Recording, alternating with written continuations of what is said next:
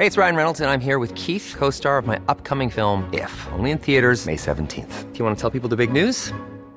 All right, I'll do it. Sign up now and you'll get unlimited for $15 a month and 6 months of Paramount Plus Essential Plan on us. MintMobile.com/switch. Upfront payment of $45 equivalent to $15 per month. Unlimited over 40 gigabytes per month. Face lower speeds. Videos at 480p. Active Mint customers by 531.24 get 6 months of Paramount Plus Essential Plan. Auto renews after 6 months. Offer ends May 31st, 2024. Separate Paramount Plus registration required. Terms and conditions apply if rated PG.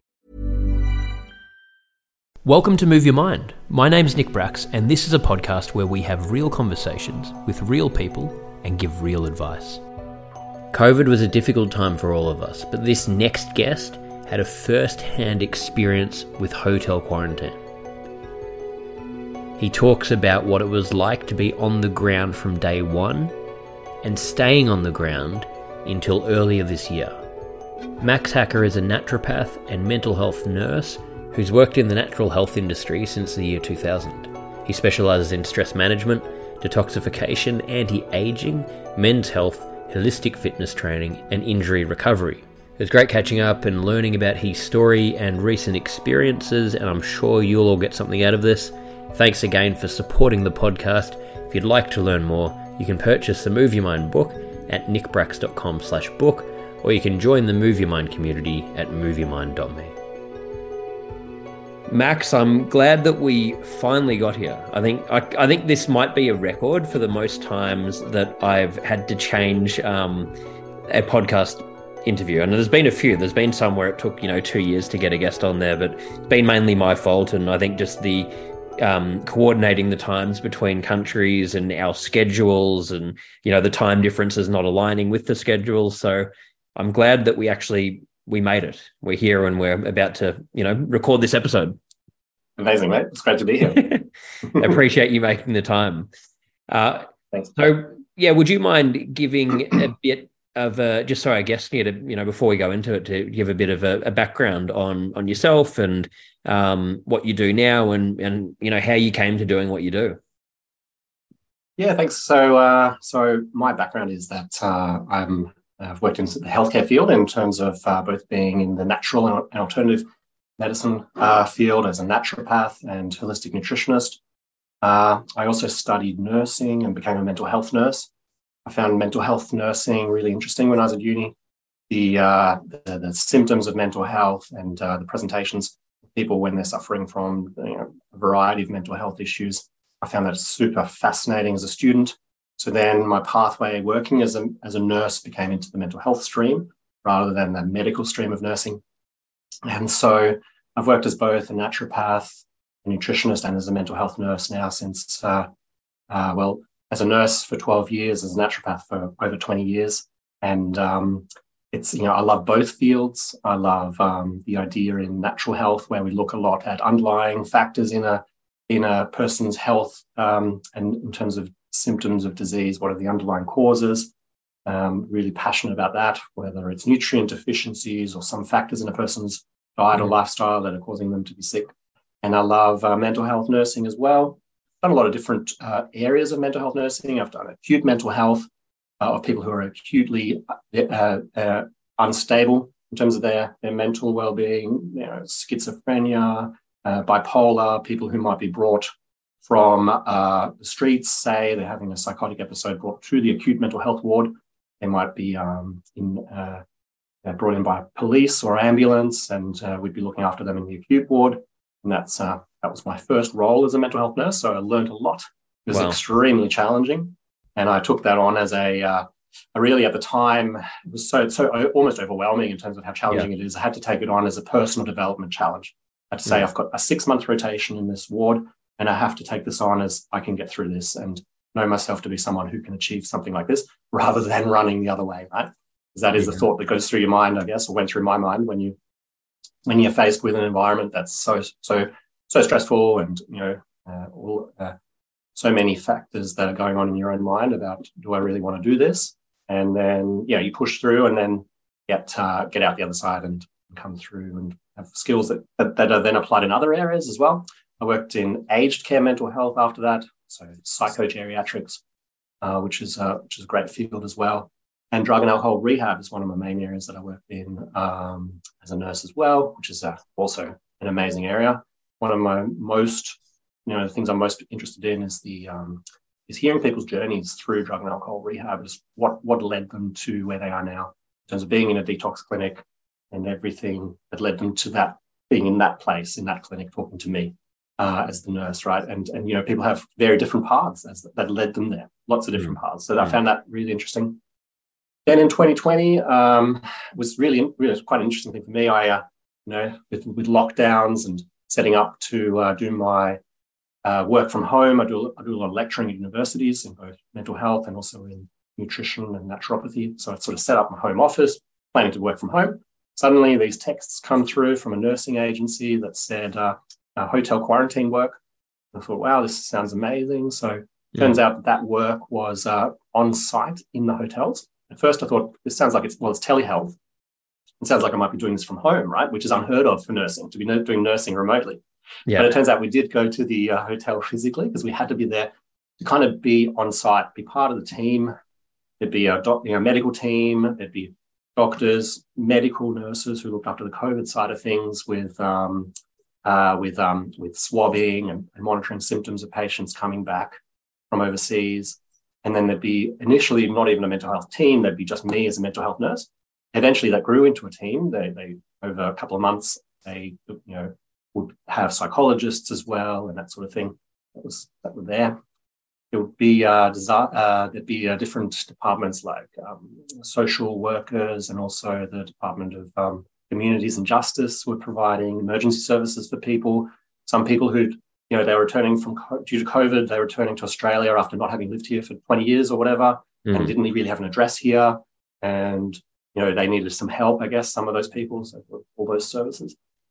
So I turned up at one of the hotels in Sydney, and it was one of the most interesting experiences of my life. It was absolutely unbelievable. I mean, I was thinking I almost should be taking notes here of everything that's happening, because it's amazing to hear these conversations about all these emergency responses to suddenly people being taken from a cruise ship and being put up in the Novotel or the whichever other hotels, and they were I'd be turning up, and then the other nurses would say, "Hey Max, look, here's your list of people who require acute mental health support. Could you please give them a call?"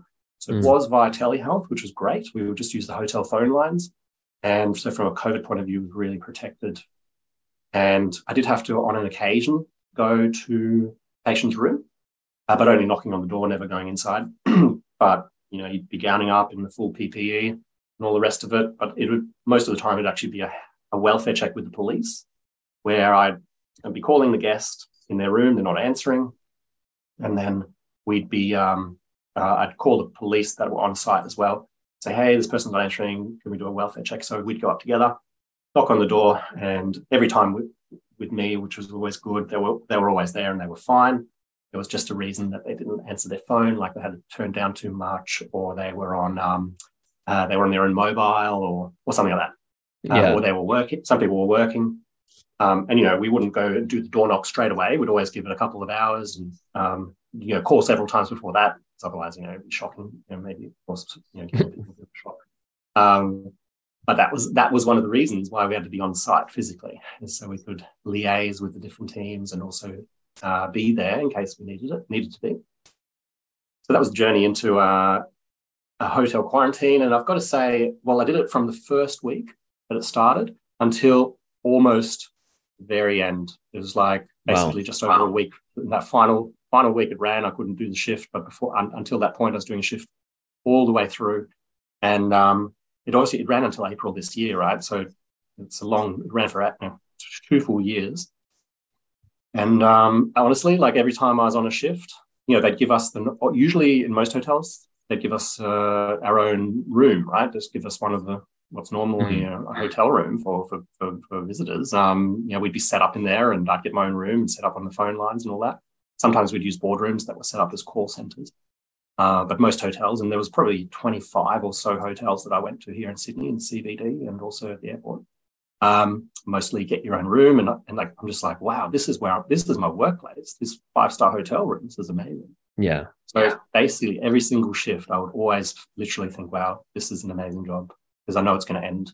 I really appreciated it. Yeah. And did you, did you get burnt out from it for doing it for that long? Like, I mean, it's a long time. Like, it's hard to get your head around. And I mean, even when I think back now, I mean, it's so weird because COVID, I guess I was sort of in Australia for the first 11 months and I was back in the US, and things sort of opened up, a bit earlier over here than in Australia. But it just seems almost like a distant memory to me now. But you forget how long this went for, and probably doesn't feel that distant to you, with your experience. Yeah, fair point. And it probably went over a bit longer than it had to be honest. It didn't really need to go to April 2022 is how I felt personally. It's how a lot of nurses felt as well. We're all wondering. We already had COVID. We had lockdowns ending, and it was we had people being quarantined when there was probably more COVID in the Australian community. Yeah. I mean, possibly where they were coming from, possibly. So there was that factor. But I did actually get burnt out at one point, about 6 months in. I actually got pneumonia from being so burnt out. It wasn't a COVID pneumonia though, because I've been tested so many times, but I was really sick for several weeks. And that is actually what happened. Tough. Yeah. At that point. So I had to take a good 3 weeks off. And it took me a while to get my breath back, quite literally. That's true. I've got a bit burnt out, a bit stressed. But, as a mental health nurse myself, I'm a person who likes to find, one of the big things that the role of a mental health nurse in any setting, whether that's in a hospital or in hotel quarantine, is our role is we're like the gatekeeper to the services that a person needs. So we find the resources and the support that a person needs, as well as giving the support ourselves that's within our skill set.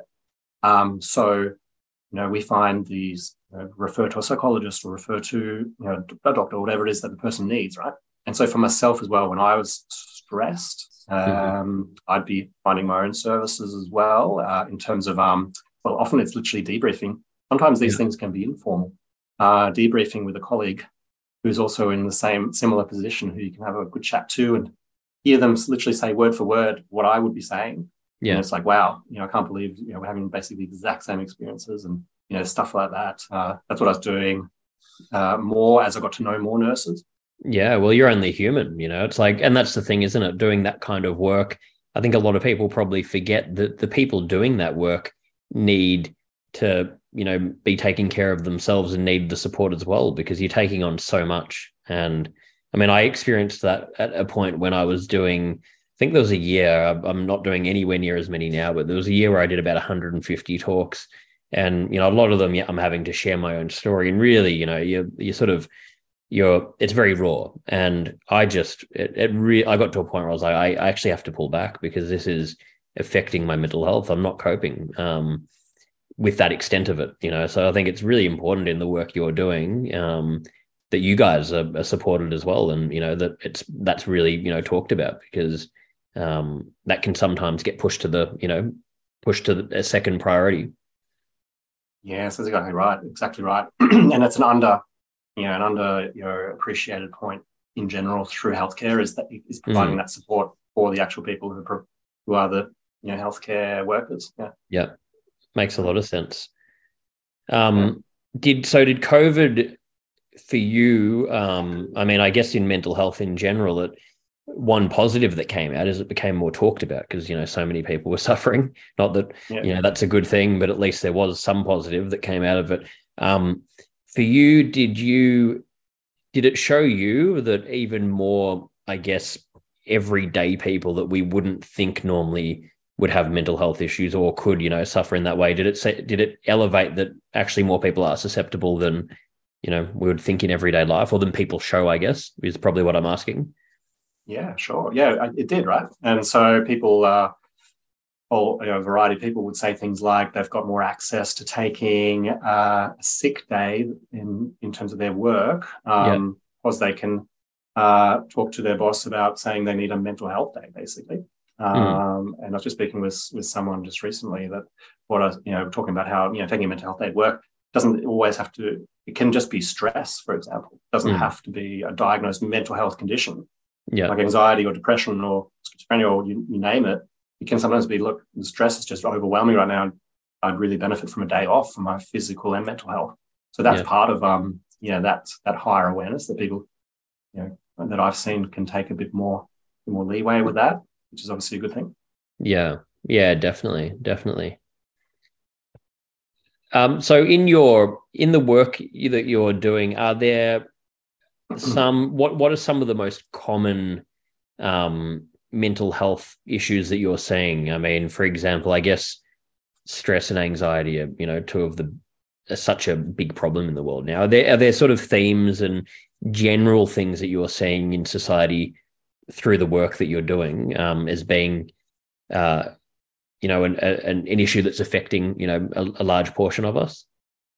Sure. Yeah, exactly. So stress, anxiety, it wouldn't have specifically changed in terms of the full-on diagnosed medical conditions or mental health conditions, I should say, like the schizophrenia, bipolar, or other mental health conditions like that. But the change would probably be in that area of stress and anxiety, maybe depression, that I still see now. During COVID, it was really interesting when people were in their 2 weeks of isolation, and it was 2 weeks of isolation in the hotels for most of the time. Right at the end, the last couple of months became 1 week, and then it'd be interesting sort of variety of challenges that people faced within the mental health context. One was where a person would say something, especially initially when people were coming back off the cruise ships, they would say, "Hey, this person's been suffering from depression their whole life. They were finally better to the point where they could go on a cruise, the trip of a lifetime, and then they had to come back, and then not only come back and the holiday ended in drastic circumstances, but they had to then do 2 weeks of isolation, and that just made their mental health really decline. And they went downhill. So our role as nurses in those cases, or in all cases, but especially in those ones, was to make sure that people stayed safe in their rooms, that there wasn't some tragedy in terms of anyone doing anything too serious to themselves. So that was really to steer the ship through for them, and then get them out, and then get back on track, hopefully, with their lives. So those sort of situations where people were, already suffering with a mental health condition. There'd be interestingly the sort of situations where someone would call me up, because people could call up as well as Ever catch yourself eating the same flavorless dinner 3 days in a row? Dreaming of something better? Well, HelloFresh is your guilt-free dream come true, baby. It's me, Keke Palmer. Let's wake up those taste buds with hot, juicy pecan-crusted chicken or garlic butter shrimp scampi. Hello Fresh. Stop dreaming of all the delicious possibilities and dig in at HelloFresh.com. Let's get this dinner party started.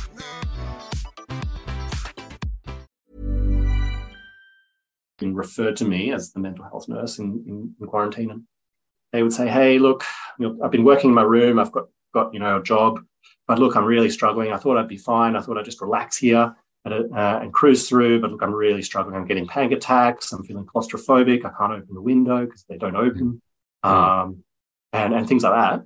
And then they'd be like, that's kind of the opposite end of where the person's normally high functioning and normally pretty well. And suddenly they're really struggling, right? So again, that's where I'd be providing a lot of different support and working with that person in what kind of support it is that works best for them, whether it's meditation, deep breathing, visualization. A lot of these things are best done in a guided way. Yeah. Through an app or through YouTube videos, something that guides you to do it, because it's pretty hard to just suddenly do that. Thank you so much for supporting Move Your Mind. We're expanding the offerings of the organisation, and we're tailoring everything we do to suit you guys and to try and answer to all of your needs and the questions that you send in. The book is available globally. You can find all of the links at nickbracks.com/book.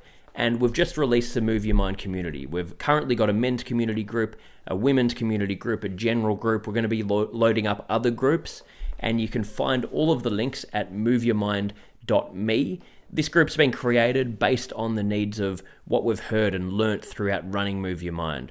And we have live events, we've got courses, we've got huge amounts of value, the ability to share information, share ideas, work in groups together to grow and share your learnings, to learn about different topics. You get email reminders. There's a whole lot of features in there. We're constantly updating it, and we're so excited to share it with you. You can find all of the information about it at moveyourmind.com once you're in that situation. But actually, do you feel like in kind of a messed up way that someone being thrown into a situation like that where you have no control and all, vices, external things are pulled away. So you're having to actually confront being alone with yourself and your thoughts and then finding techniques to cope with that. Do you think in some ways that can be positive as well? Because I think, there's so many people I feel like, and I meet so many people like this, and, I've been like this myself where, they're saying, oh, life's amazing. And,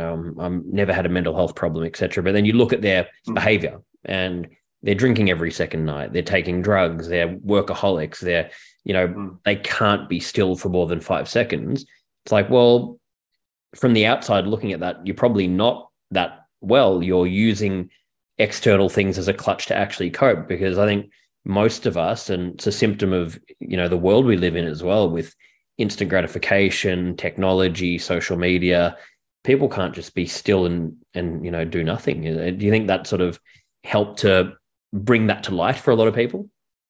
It's true. Yeah, look, it's a good point. And actually, in some cases, I tried to make that point to people. Yeah. And I didn't do it to everyone, because sometimes that might, some people want to hear it at that point. Totally, that's right. They might not be ready. Yeah. Yes. And they might say, well, it's easy for you to say, or something like that, right? Exactly. And so what I did when I had a better rapport and a better connection to the person through probably days of talking to them, like a few days in a row or whatever, I'd sometimes try and see if they could reframe the hotel quarantine into an opportunity, rather than, or at least there's a component that's an opportunity there for them to do things that they don't normally get to do, like just read a book or catch up on life admin and get into those sort of habits like the mindfulness or things like that. Have some maybe time. do a yoga class off YouTube every day, even a couple of times a day, create that structure. And so I know for myself that there's lots of things like that I'd like to do that I don't get the time to. Well, I loved it. I mean, I had been living in Vancouver at the time. I came back to Australia for the first 11 months, and I was in lockdown, and I actually really enjoyed that period, because it was this 11 months of, okay, the decision's been made for me. I can't, I'm restricted in all these things I can do. So it cut out half of the things I was doing for work. So I was like, okay, great. I've got all this time now to focus and work on myself. I launched this podcast. I signed a book publishing deal, wrote a book, did all these things I wanted to do, and came out of it actually being in a better position and, feeling better and doing more work on myself. So, I think it can be such a positive as well to, have this time to just stop, because I really do think the biggest problem in the world we live in now is just this inability to be present and to, put focused attention on one thing at a time. And devices, we're needing to be stimulated nonstop. It's just, our brain is not meant to work like that. Yeah, definitely. 100%. It's crazy. Yeah. Did you fly back into Sydney or? Melbourne. Into Melbourne. Yeah. Nice one. So I was pretty lucky, because I was living overseas. I came back and stayed with my mum and dad, and they've got an enormous place, and got to just have a lot of space there to sort of do things at the beginning of it, and then I was elsewhere. Okay, right. Yeah, cool. Yeah, so you're right, and this is such an important thing. Sometimes this issue comes up in sort of everyday life where we don't have enough time for each other. And I think that's something we should all be aware of. We need to have time for each other, just to be together, not always rushing off and doing a million things, and let alone all the stuff online and all the rest of it. I think it's obvious. It's such an obvious talking point, and it's one that we have to work towards strongly, because it's obviously only getting worse, the amount of time we're spending on our phones and all the rest of it. Yeah, it's a big one. Yeah. It's not going to change either. It's not going to, I think none of that's going to change unless each individual, makes that choice themselves to make the changes, because, maybe in the future, but at the moment it's only getting worse. We're only sort of getting more consumed by these things, and they're becoming more addictive and whatever else. So yeah, I guess we've got one more question before I go into these final questions. But I think you were talking earlier about when you're really interested in learning the stories of these people that are recovering drug addicts, alcoholics, etc.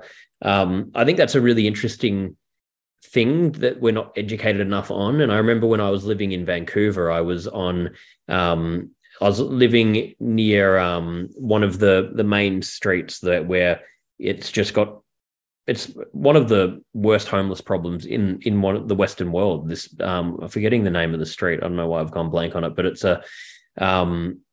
it's basically a huge stretch like Skid Row in the US, and I was living next to it, so I'd walk to the gym every day and walk past, seeing people literally passed out with needles in their arms, and this congregation of people that are homeless drug addicts, and there's nowhere else for them to go, and because it's cold in other parts of Canada, they're all congregating there, and it's just become a spot they go to. And I would just walk past and look at them, and every day I'd really think about it, and I'd get a little bit emotional because I'd be thinking, you know what, these people I'm sure they have, this huge backstory of how they got here. And myself or anyone else, if one or two things happened in our lives, we could be there as well. And we're not taught in society, we're not educated on this, and we're not taught to actually understand that and know that these are humans. These people have real stories, and they're no more flawed than us. They might have just had worse, luck, and worse things happen. And I think it's really important. And, because I think the common thing is we judge, we get taught to judge it and just say, oh, well, don't end up like that. It's like, well, hang on. No one wants to end up like that. So what actually happened?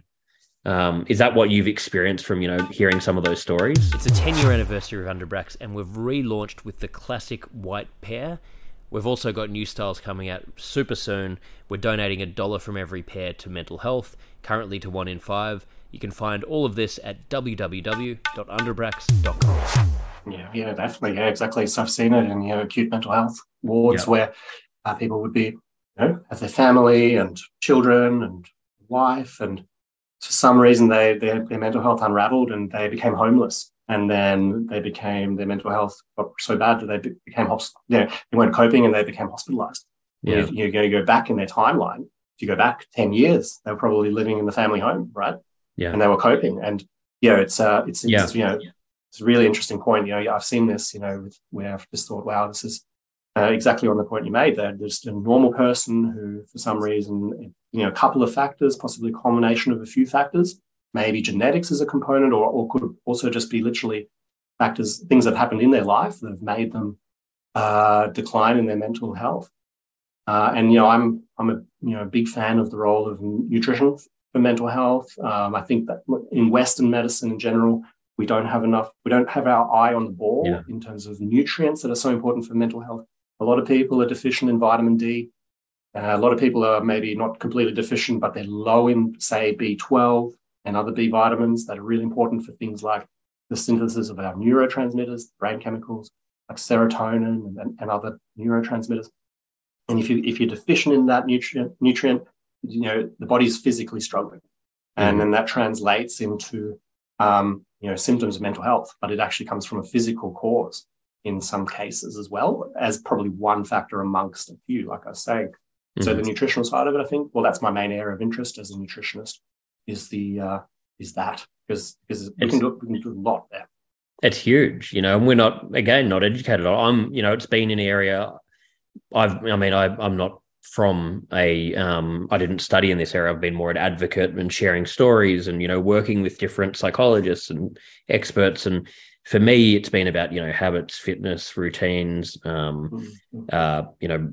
getting professional help.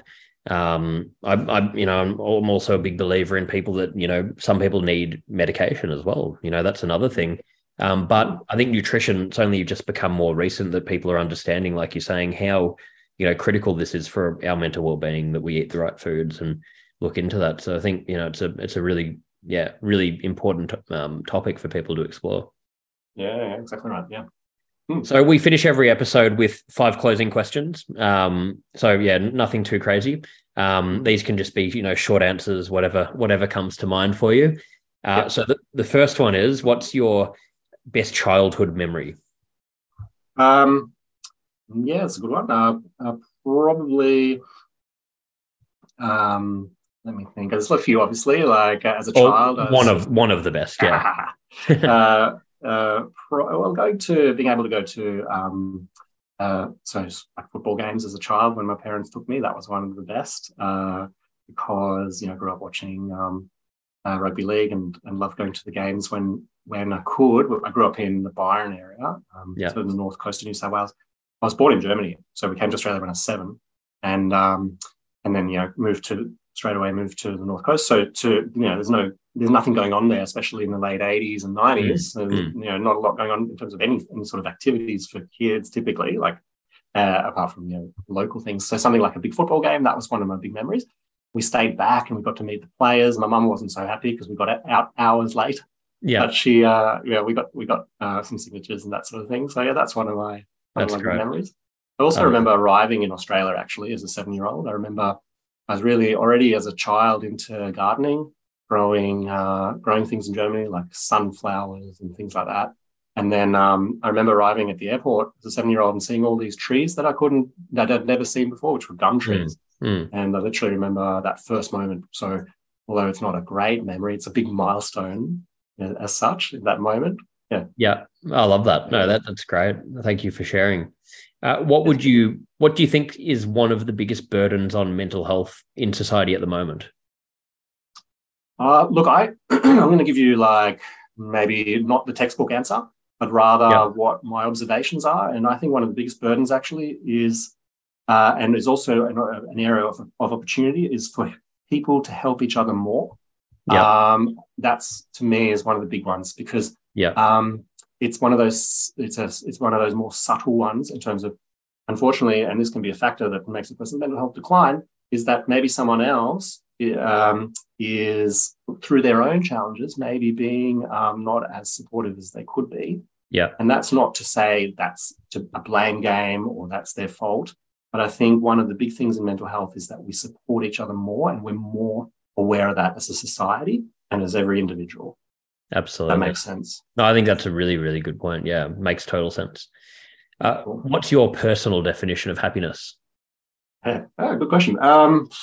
Well, first thing comes to mind, I don't mind getting a coffee and sitting down having a nice coffee. That usually makes me pretty happy. Going to a local coffee shop. Spending time with the kids, 100%. I've got a 3 and a 5-year-old. And, often at the end of the weekend on a Sunday night, it's all over already. The weekend goes so quick and I haven't had the chance. Well, we spent all weekend together and it's been pretty stressful and tiring. And I'm like, no, tomorrow I'm not spending the day with you because you're at daycare and I'm at work. So spending good time with each other. Yeah. And, snuggling and sitting together and, reading a book or whatever it is. That's definitely a big one. The simple things, isn't it? It's the best. Yeah. So 2 more. What are you most afraid of?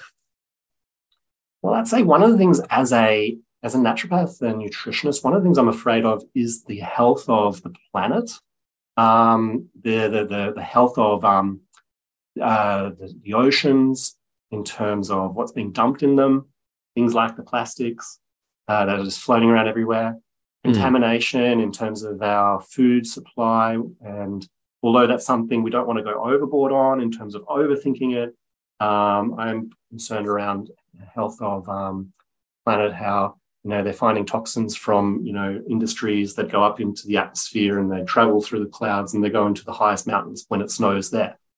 So it's going everywhere. So that's probably in a broad sense one of the things that I'm concerned about. Yeah, very valid point, mate. So final one, a more positive one to end on. What are you most proud of?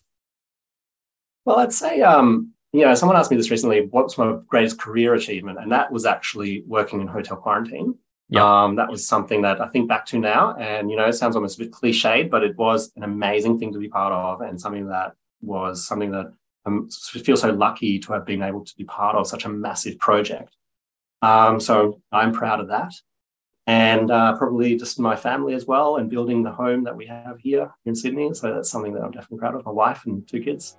I love that. Well, yeah, Max, I'm so glad we got to do this, and we'll have to do a follow-up one sometime in the future, and great to meet you as well, and thank you for making the time, and appreciate it. I'm sure a lot of people will, really connect with a lot of what you talked about here. Thank you, mate. Great to talk to you. You too. Appreciate it. Yes. Thanks to Max Hacker for joining me today for Move Your Mind. If you'd like to learn more, you can join the Move Your Mind community by going to moveyourmind.me, or you can purchase the Move Your Mind book at nickbracks.com/book.